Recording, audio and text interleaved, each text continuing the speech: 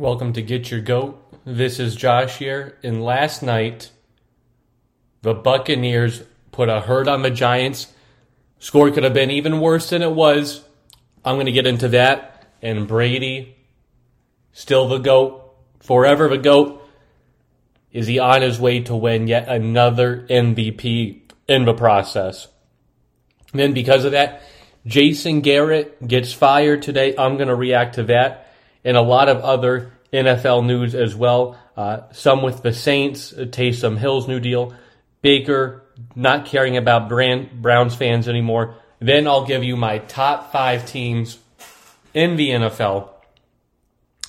And then some other teams that are toast, being competitive with, kind of the final turn of the season as we hit Thanksgiving and have a month left to play in December.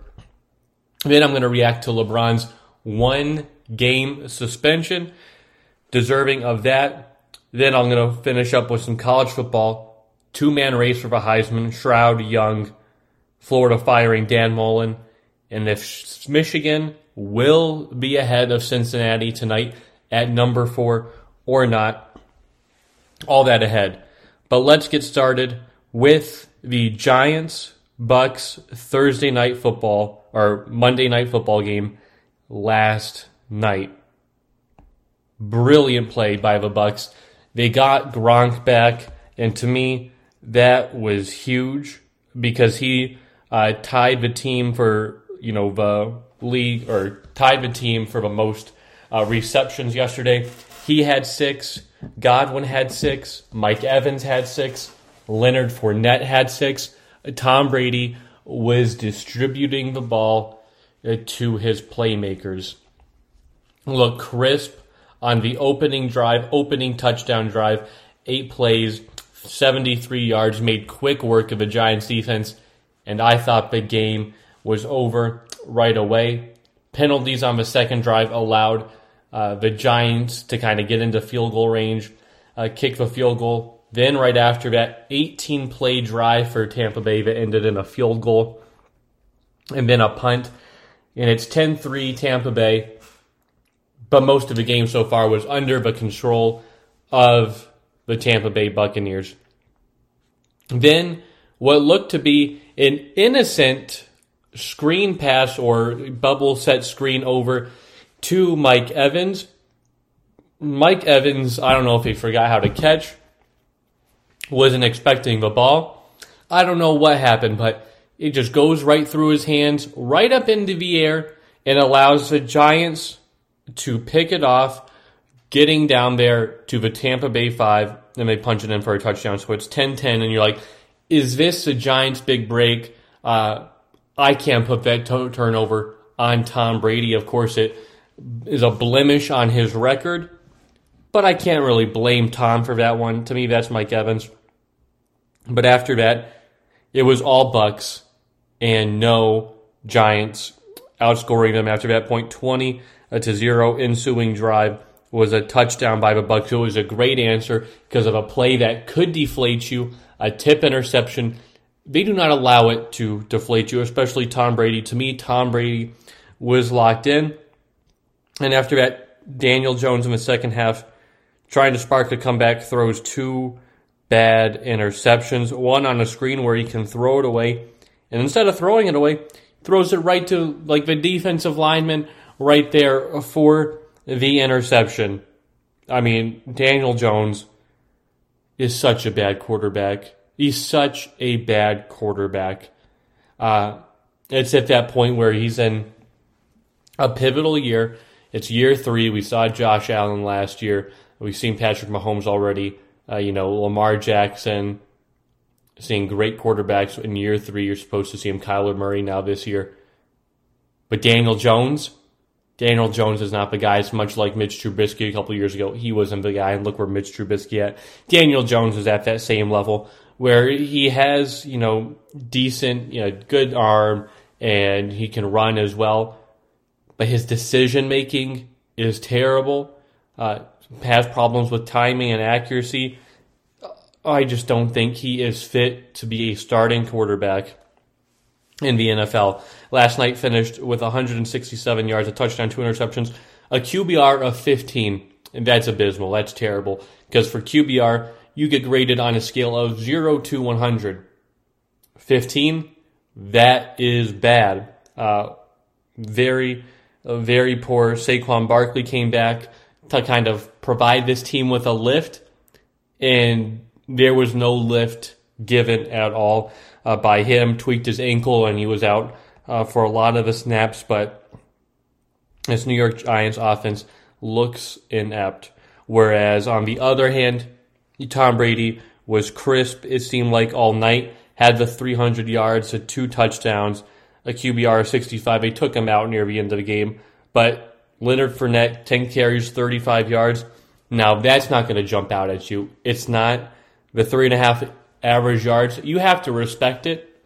You just have to.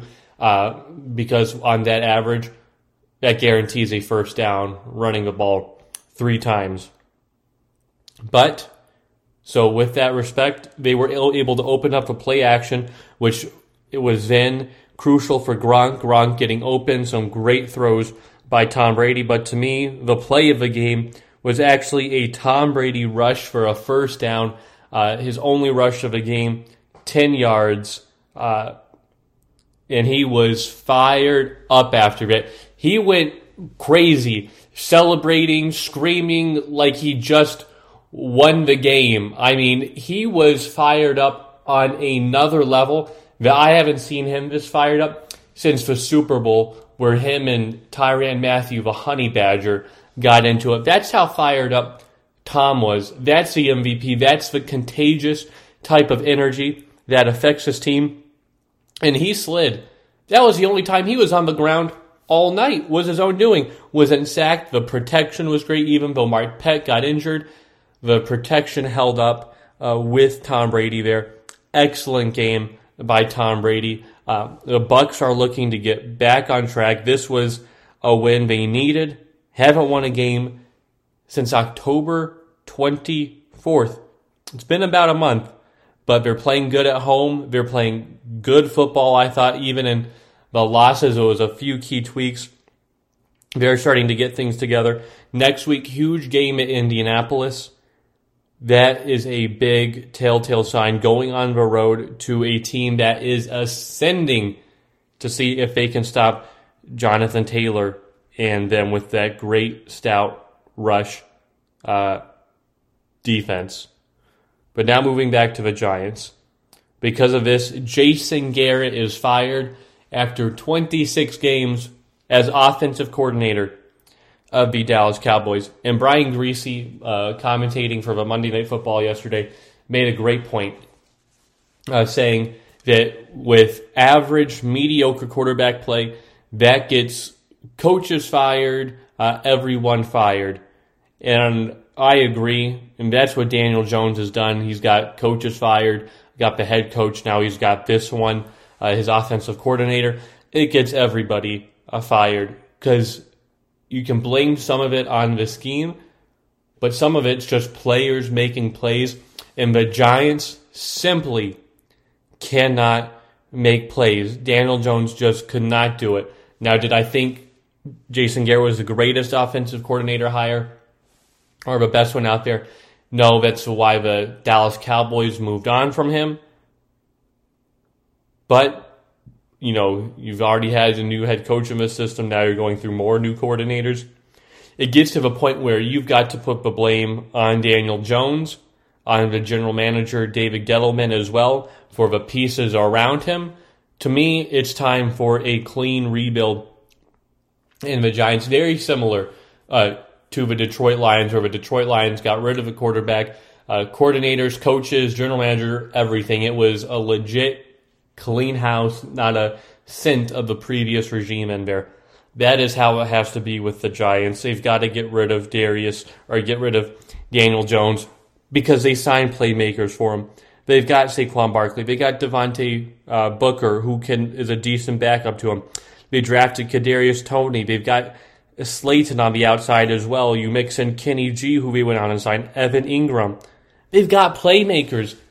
They've built this offense to help Daniel Jones, and he is that same poor quarterback, it is time to move on from the New York Giants.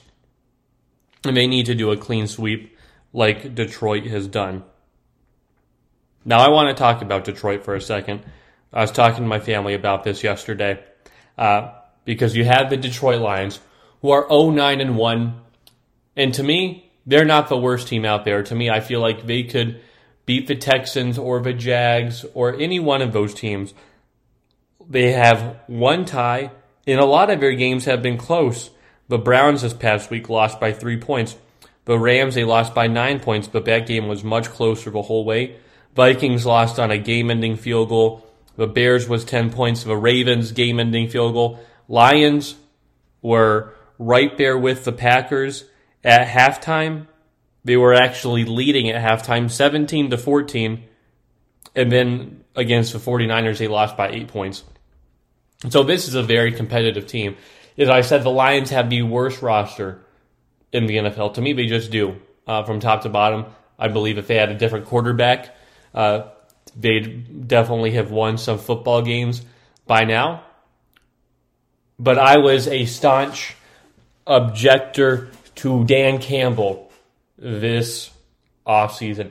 Did not like anything I saw from him or what he said. However, the way he is coaching games, the sort of motivational leader that he is as well, to me, it's got me thinking that, you know what, he is a decent coach. He just doesn't have the talent around him right now, but he is competing at the highest level in the National Football League. And to me, he's doing a good job at it, even though he doesn't have one win so far this season. So why am I talking about this? Well, they loaded up on draft picks for this year and next year, especially through a trade of Matthew Stafford. So they, to me, have to nail this upcoming draft, the 2022 draft, and then they have the 2023 draft as well. And the 2022 draft, to me, it's a great draft class for defense. Lions need defense. So to me, they can go out there, get some defenders, get a wide receiver as well. Then the next year is when I'm going to start looking at quarterbacks, and that's when Jared Goff's contract expires. That's when I know, hey, Bryce Young, Alabama, C.J. Stroud, Ohio State.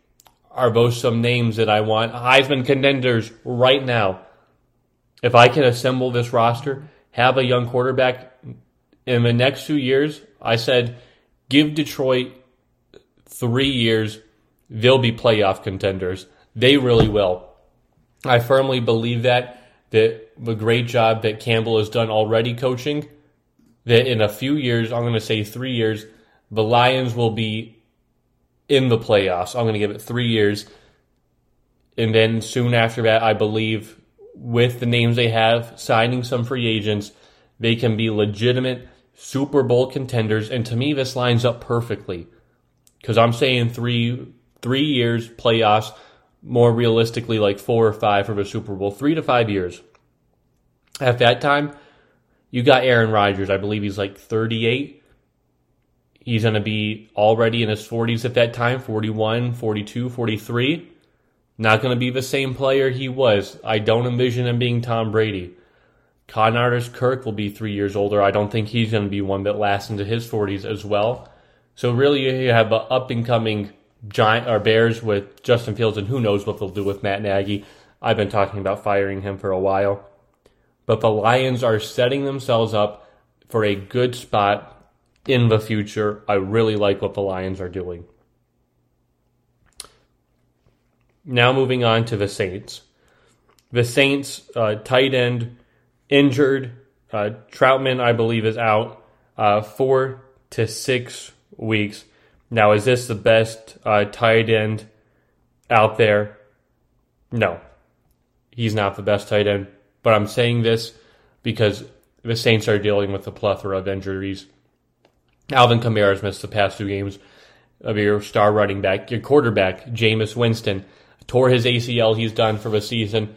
You have key offensive linemen out, Ramczyk, Armstead. So this is a depleted team. And they also play on Thanksgiving night. Thursday night, and then another one as well. Landon Young, another offensive tackle for the Saints, foot surgery. He's done for a year. This is a lot of injuries the Saints have to deal with.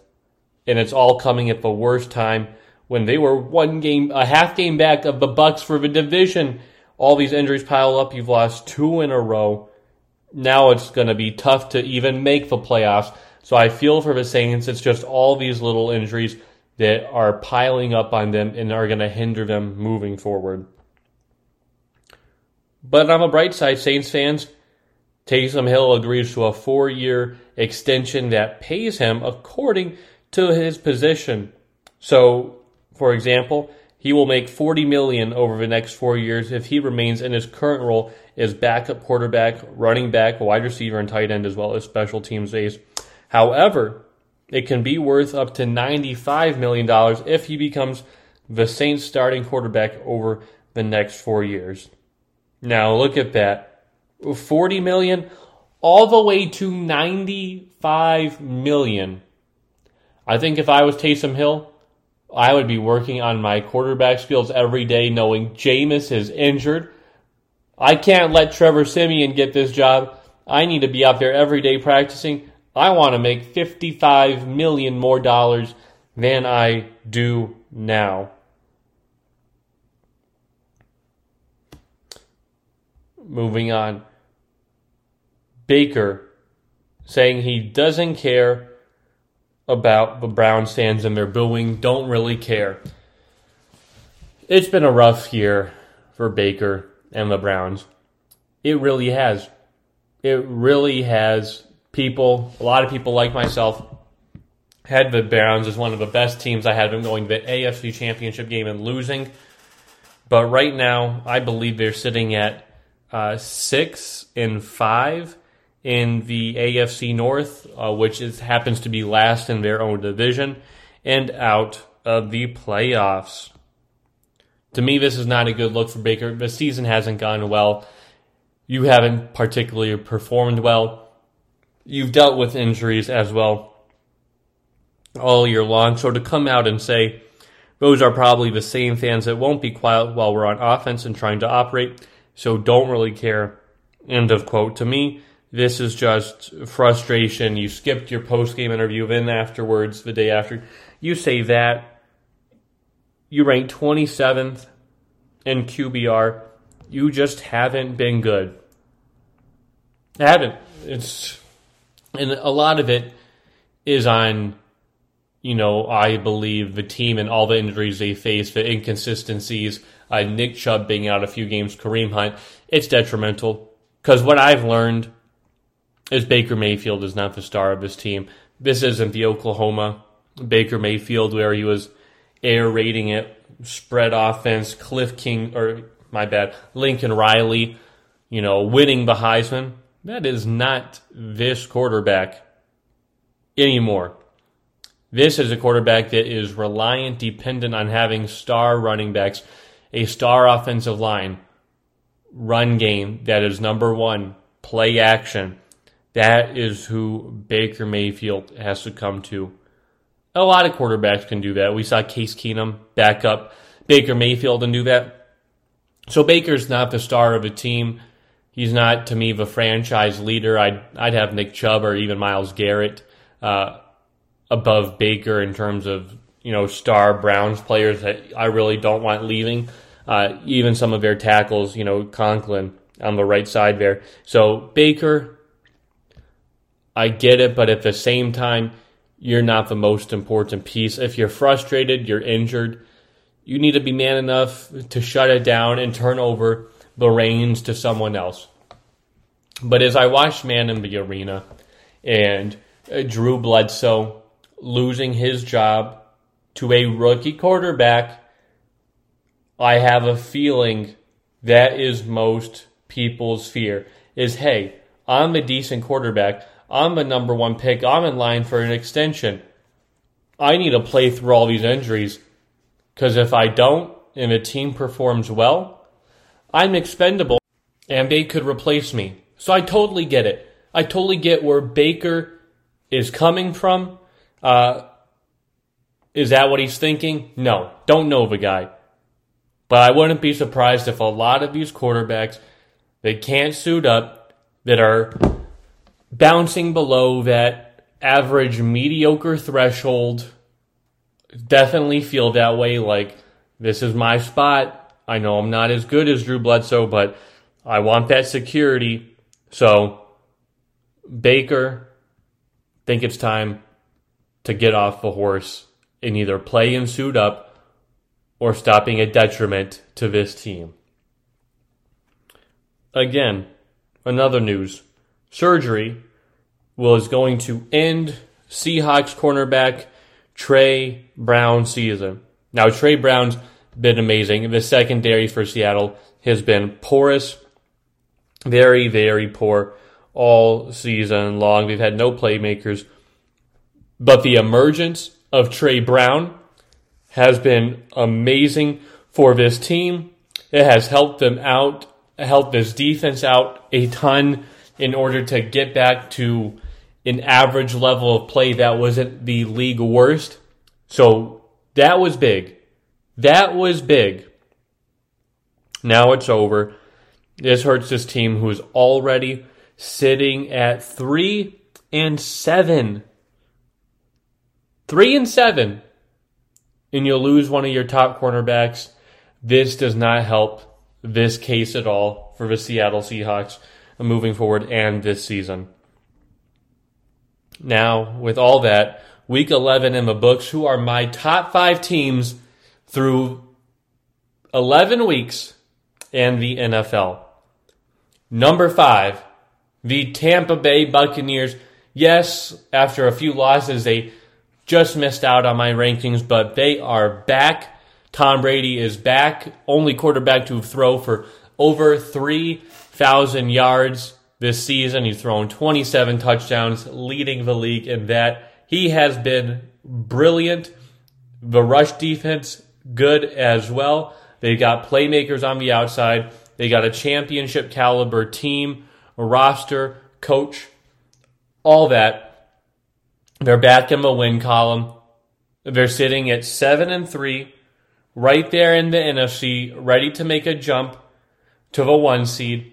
This is a great team. To me, the best roster in the NFL, and if they get it flowing, this will be the number 1 team end of the year. Number 4, Los Angeles Rams. The bye week could not come at a better time for the Rams, who are still on a 2-game losing streak because of the bye. They were at 7-1, but I got to put them up because I can't just focus on the 2 weeks and dismiss the previous 8 weeks where they were amazing. Matthew Stafford was battling there for the MVP alongside Brady. Cooper Kupp as well, the best wide receiver in football just this year. Based on the stats alone, he has been that way. The defense, Aaron Donald's still disruptive. Jalen Ramsey, it is hard to throw the football his way, and he's been a monster in his kind of new star position. So I got to have the Rams there at 4.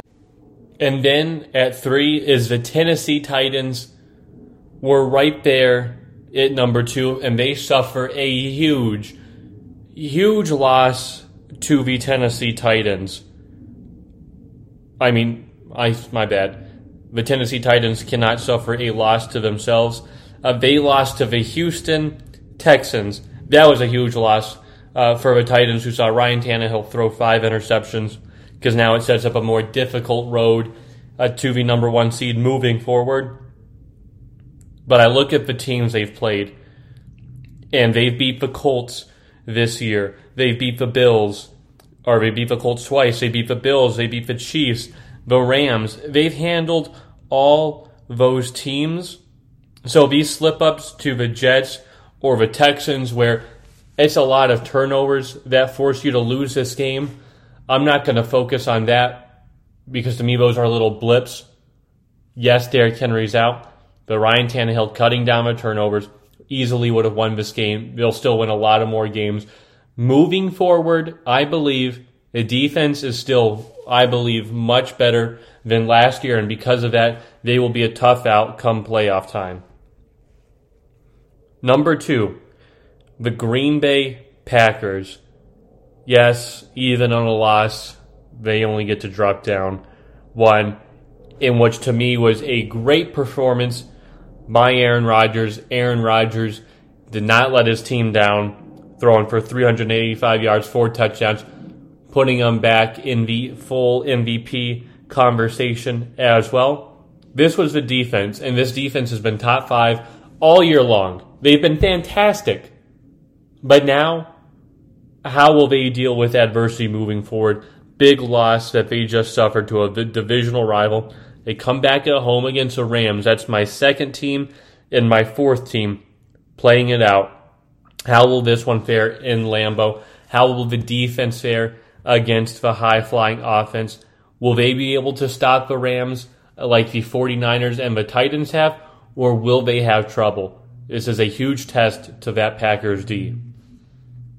And number 1, by default, by just having a 9-2 record, is the Arizona Cardinals, who have done very respectable since Kyler Murray has been injured the past 3 weeks. They've been 2-1. Really not a close game against the 49ers, 31-17. Then got decimated by the Panthers last week, and on Sunday, they really romped the Seahawks. I know it was a 10-point game, but Matt Prater makes his field goals. They win 30-13 in a game that really wasn't close. The defense seems to step up and rise to the occasion for the most part. Really like that. Even if JJ's out or other playmakers, they find a way to win on defense. That is the key because the defense travels. Colt McCoy has done just fine. Kyler Murray comes back. DeAndre Hopkins comes back. It will unlock this offense to another level, but I have to put the Cardinals there at number 1. So those are my top 5 teams in the NFL. The Tampa Bay Buccaneers, the Los Angeles Rams, the Tennessee Titans, the Green Bay Packers, and the Arizona Cardinals. Now, a couple teams I want to talk about in the NFL still. The Miami Dolphins. I wrote out the Miami Dolphins at 1-7, said they're done, they're over, just trade for Deshaun, or else Tua has to put in some great games. Since then, the Dolphins have gone 3-0, beating 2 bad teams in the Texans and the Jets, but beating a decent one in the Baltimore Ravens. Now they're sitting at 4-7. They're not out yet. They'll need some help if they were to win out. But they got some divisional games left against the Jets, the Patriots, which could be huge. They got the Panthers coming up. This is a pivotal game for them. For Tua, who's played great on this 3-game winning streak, he played 2 in the Ravens and the Jets. This defense has played much better, much improved under Flores, kind of resembled last year. Can the Miami Dolphins have sort of a second-half resurgence? AFC North, who will win it? Toss-up Baltimore, Cincinnati, Pittsburgh, Cleveland. My money's still on Cincinnati. Cincinnati and Baltimore still play each other one more time. Ravens have a difficult schedule. Still have to play the Steelers twice, the Rams, and the Packers.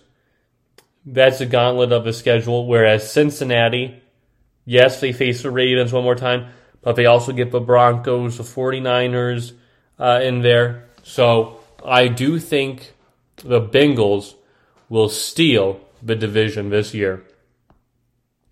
AFC West, to me, it's coming down to one game. One game, that's Thursday Night Football, December 16th. Chiefs and Chargers, that will decide the division. Once the Chiefs have their bye week, they will no longer be the number 1 team in the division if the Chargers win, because they already own the tiebreak over the Chiefs for beating them. So if they were to beat them going in and essentially have a 2-game lead, that would be huge for the Chargers. To me, that will be the deciding factor in the division. The Chiefs-Chargers Thursday Night Football game. And then Philly or Washington. Can one of these teams make it to the playoffs in an open wild card? The Eagles have won 3 out of their last 4 games. They get the Giants, who are reeling. Then they get the Jets. And then they finish after that, which they should be 7-6. They have 4 straight games over divisional opponents, 2 against a football team. So to me, one of these teams could get in. As I said, Washington plays the Seahawks, who are really reeling. They get the Raiders, another team who are reeling. And then they get the Cowboys twice and the Eagles twice. So I think one of these teams gets in. It's going to be strictly on those 2 games against each other. Can the Eagles do it with Jalen Hurts? Can he prove to be the real deal? Can Taylor Heineke prove to be the real deal? Chase Young out? That would be a big step for the football team. Lastly, I've just got to say this again. Seahawks are toast. Before the Cardinals game, they were a slight favorite to beat the football team. Now, after that loss, the football team are now favorites to win that game. And to me, the only game the Seahawks should be favored to win moving forward are the Texans and the Lions. I think the Bears could give them a tough time. To me, those are 2, equally matched football teams right there. And the Bears and the Seahawks, in terms of coaching, that's just how poor it is. I don't have high hopes for the Seahawks playing teams such as the 49ers, the Rams, the Cardinals moving forward. They're just that poor. It's been a long, frustrating season for Seahawks fans out there, and I don't think it's going to have a good end. As I said, Russell Wilson has to go, or Pete Carroll, maybe both. I think that is where we are currently heading as the season will come to an end. Now moving on to the NBA. LeBron gets a 1-game suspension for the Isaiah Stewart fiasco the other night. I'm fine with 1 game. To me, when you get a flagrant 2 and it's reviewed by the league, to me, I believe a flagrant 2, since it is unnecessary, to me kind of warrants a 1-game suspension. So I am fine with the 1-game suspension on LeBron. I don't believe he should have gotten more, because I don't believe it was intentional. I don't believe it was thought out, dwelled on by him. I don't think that at all. I don't believe it. I do believe it was just bad timing, bad box out by LeBron James. I definitely agree. Isaiah Stewart should have gotten more games. I'm not fine with 2 games because of the insane rage that he went on. He kind of turned into like the Incredible Hulk there, not even in control of his actions. He's just not even thinking. He turns into this green rage monster, trucking coaches and everything in his path to try to get to LeBron James or get to this, whoever. That was a bad look by the NBA, by Isaiah Stewart, especially because his face is all bloodied. It looked like, he just got out of a UFC match, and it did not need to happen. LeBron tried to calm the situation down, and Isaiah Stewart wasn't having it, probably won't have an apology moving forward. And I don't know, the Lakers play the Pistons in a few weeks, November 28th, in Staples. If I was the league, I'd definitely send a memo to both teams before that game saying, hey, better not be any shenanigans, because that might have been the reason I suspend Isaiah Stewart for 5 or 6 games, so that he does not play in that game. Don't think, I hope nothing happens, but you just never know. But tonight, the Lakers go into the Garden to face the Knicks, and they do not have LeBron James. Just had a great comeback performance against them. Can they hold and carry on against the Knicks? Now, the Knicks have been struggling lately. They opened to me the season so well, and now they've had a few losses to the Bulls, the Magic, the Hornets, the Bucks, it's the Cavs. they've been very inconsistent, but the Lakers have been very inconsistent as well. However, I think the Lakers found something in that brawl, the chemistry that it created. Carmelo Anthony has been sort of a godsend for this team. I think the Lakers get the win in the Garden. They are still on that sort of rallying cry, rallying spirit to sort of win this game without LeBron James, knowing he could play tonight. Probably good for him as well. Rest the abdomen, yet another game before he comes back against Pacers. I believe the Lakers get the win tonight. Then you have the Trailblazers and the Portland Trailblazers and the Denver Nuggets. Nuggets, 3-game winning streak. Damian Lillard, to me, slowly returning back to form. However, this is where I kind of expected the Trailblazers to be around the 500 mark. I did not expect the Nuggets to be that way. They haven't been able to beat good teams. They haven't been able to beat the Mavs, the Sixers, the Bulls, the Suns. They haven't been able to beat good teams. However, it just seems like they have the Trailblazers' number. They beat them earlier so far this year and the playoffs last year. I just feel that some teams don't match up well with other teams. I feel this is the Portland Trailblazers who have a good team on a 3-game win streak, but they don't match up well with the Denver Nuggets, whereas the Denver Nuggets really do favor this matchup. Nikola Jokic, nobody can really stop him. With that being said, I don't think Portland wins this game. I have Denver knocking down the Portland Trailblazers and ending this sort of 3-game skid or 3-game run that they're on. Now moving on to college football. You've got 2 Heisman candidates now. You had 3. You had Kenneth Walker, C.J. Stroud, and Bryce Young. Now it's sort of over for Kenneth Walker after a abysmal performance against Ohio State where they really didn't get the rushing and going, and they also didn't really keep it going or try to sustain a run game. So he's out of the picture. So it's a 2-man race now between the quarterback for Ohio State, freshman C.J. Stroud, and then sophomore Bryce Young. And they both put on virtuoso performance this past week. C.J. Stroud, the sort of 432 yards, 6 touchdowns, whereas, Bryce Young had, 559 yards and 7 touchdowns. I mean, it was simply brilliant, back and forth type of performance. And to me, they both have 2 more statement games left. Ohio State, or I should say Bryce Young does. CJ at least has 1, maybe 2.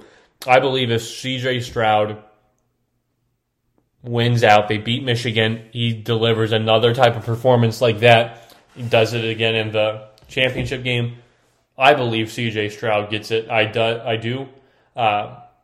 However, if Bryce Young does it, he's playing Georgia in a few weeks. Nobody's been able to solve the Georgia defense this year. No team's really been able to give them fits.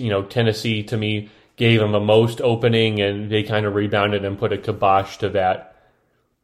I think if Bryce Young shows out and they win that game because of Bryce Young, you have to give it to Bryce.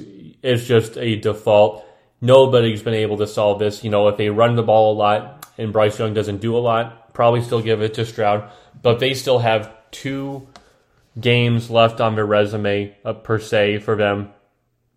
But this is going to be a great performance. Bryce Young, highest rated quarterback by Pro Football Focus. He's been simply amazing this year for the Crimson Tide.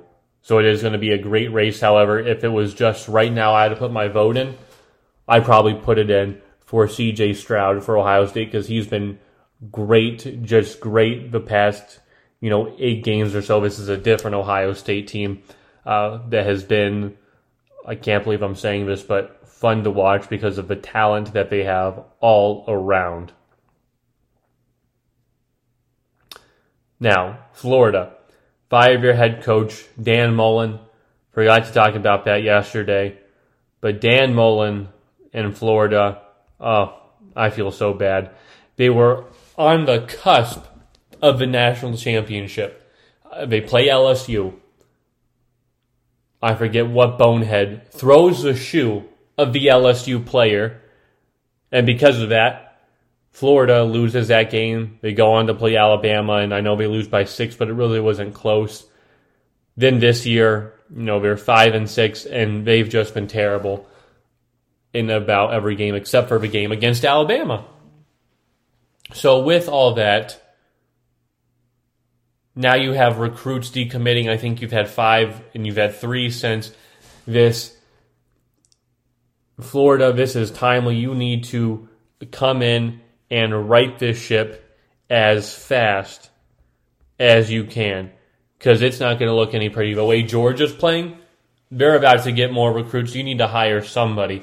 I mean, South Carolina looks improved in there. In a few years, you're adding Georgia, Oklahoma.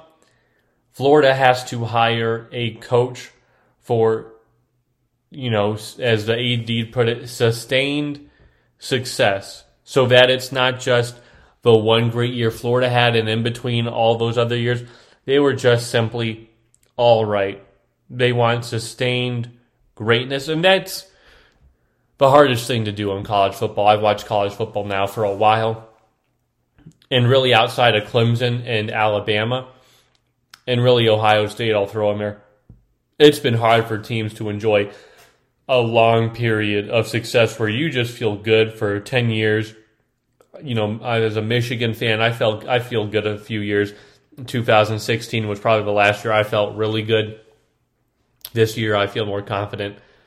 But you have Notre Dame, who has sustained success, but they're not a championship level team. Even though they're success, they're not a championship level team where you expect to win the national championship every year. You've had a couple good seasons from Cincinnati. Before that, you had the UCF team. Oregon is sprinkled in a season here or there. Florida State had a couple runs in the middle of the past decade. So it is very hard to have sustained success in college football where there is a high turnover of players. But with that being said, Florida needs to find a guy, and find a guy quickly to keep the remaining recruits that are already on this team and not have any more decommitting from the program, because that will just set your program back light years behind the other teams in the SEC. And then my biggest question tonight, college football playoff rankings tonight. I gave my rankings yesterday saying 1 Georgia, 2 Ohio State, 3 Alabama, 4 Michigan, 5 Cincinnati, 6 Oklahoma State. I'd be fine if Notre Dame gets in at 6 as well. That won't bother me. But my 2 biggest questions are this to the committee. Is, would you put Ohio State above Alabama? And would you put Michigan above Cincinnati? And I say this because, half of me thinks this way. It's all going to work out. It's all going to play itself out. Michigan will play Ohio State this week. The following week, Georgia plays Alabama. So it's going to play itself out. But let's say, it didn't. And these were the 4 teams we had to pick, and they were going to the playoff. There was no more 2 weeks. How would I rank it? How would I set it up? And that's how I kind of gave my rankings yesterday. This was, to me, was Cincinnati's best performance of the season. Michigan had theirs, and I broke down the efficiency, that Michigan's more efficient than the Bearcats' offense. They're same on defense. Michigan's the best special teams. The resume, the strength of schedule. Nobody has a better strength of schedule in the top 5 for those teams other than Alabama. Cincinnati's way, way low on the list. Then, you look at the average scoring margin. Michigan's higher at 20.6, and they've played a tougher schedule. You look at the S&P and the tempo. Michigan's right there at 4 behind those teams. And kind of every metric you're looking at, Michigan's number 4 in literally every metric, the resume, the FPI, the S&P, everything. You have 1 Georgia 2 Ohio State, 3 Alabama, 4 Michigan. So even in the eye test, through the 10, 11 games I've watched, both teams, even though Michigan has a loss, Michigan is a better team for Cincinnati. So if Cincinnati wins and gets in at 4 tonight, what is the reasoning for having Cincinnati 4? And hopefully they don't keep Alabama at 2, because what's the reasoning for having Alabama at 2 below Ohio State? To me, those are big questions. Those are things I'm going to key in on the committee and here, if the questions are presented, is the Alabama, Ohio State at 2 and 3, and then the Michigan, Cincinnati at 4 and 5. Those are the biggest questions, I believe, and should get answered tonight. And then I just want to wrap up with one thing. College basketball, the rankings came out yesterday. Michigan dropped 16 spots. They are the biggest dropper. They dropped from number 4 to number 20. The only 2 loss, they are one of the 2 lost teams in the poll. Villanova is 3-2, but they're at 7. I think that's a little generous to keep them there. Michigan, I get it. They haven't looked good. The biggest riser, however, is Arizona. And guess what? They beat Michigan. So at least it shows that they really value Michigan. Drop them the most, raise Arizona the most. So we'll see how that goes. But tonight is, to me, at least so far, and I think could shape up for the rest of college basketball, is this, so far, is the biggest college basketball game of the season.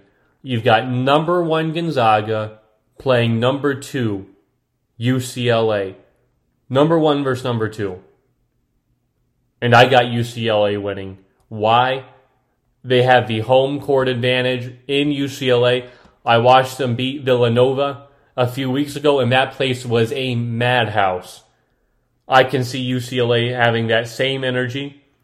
Also, this was a team that they lost to in the Final Four. Gonzaga with that crazy shot by Jalen Suggs, buzzer beater shot. I think they go in there. UCLA, it's in their stadium. They beat Gonzaga. Johnny Juzang, Jaime Jaquez, this team, UCLA, is together. I believe Drew Timme will have a good game, but I believe the guard play of UCLA will be even better. They upset Gonzaga here tonight in a huge, huge matchup, number 1 versus number 2. This has been Get Your GOAT. Who are your top 5 teams of the NFL so far? Is it right? Should the Giants hit a hard reset as well? Come back more tomorrow. I will be discussing all the matchups for college football and the NFL, as there is a lot to talk about regarding that. Bye, everybody.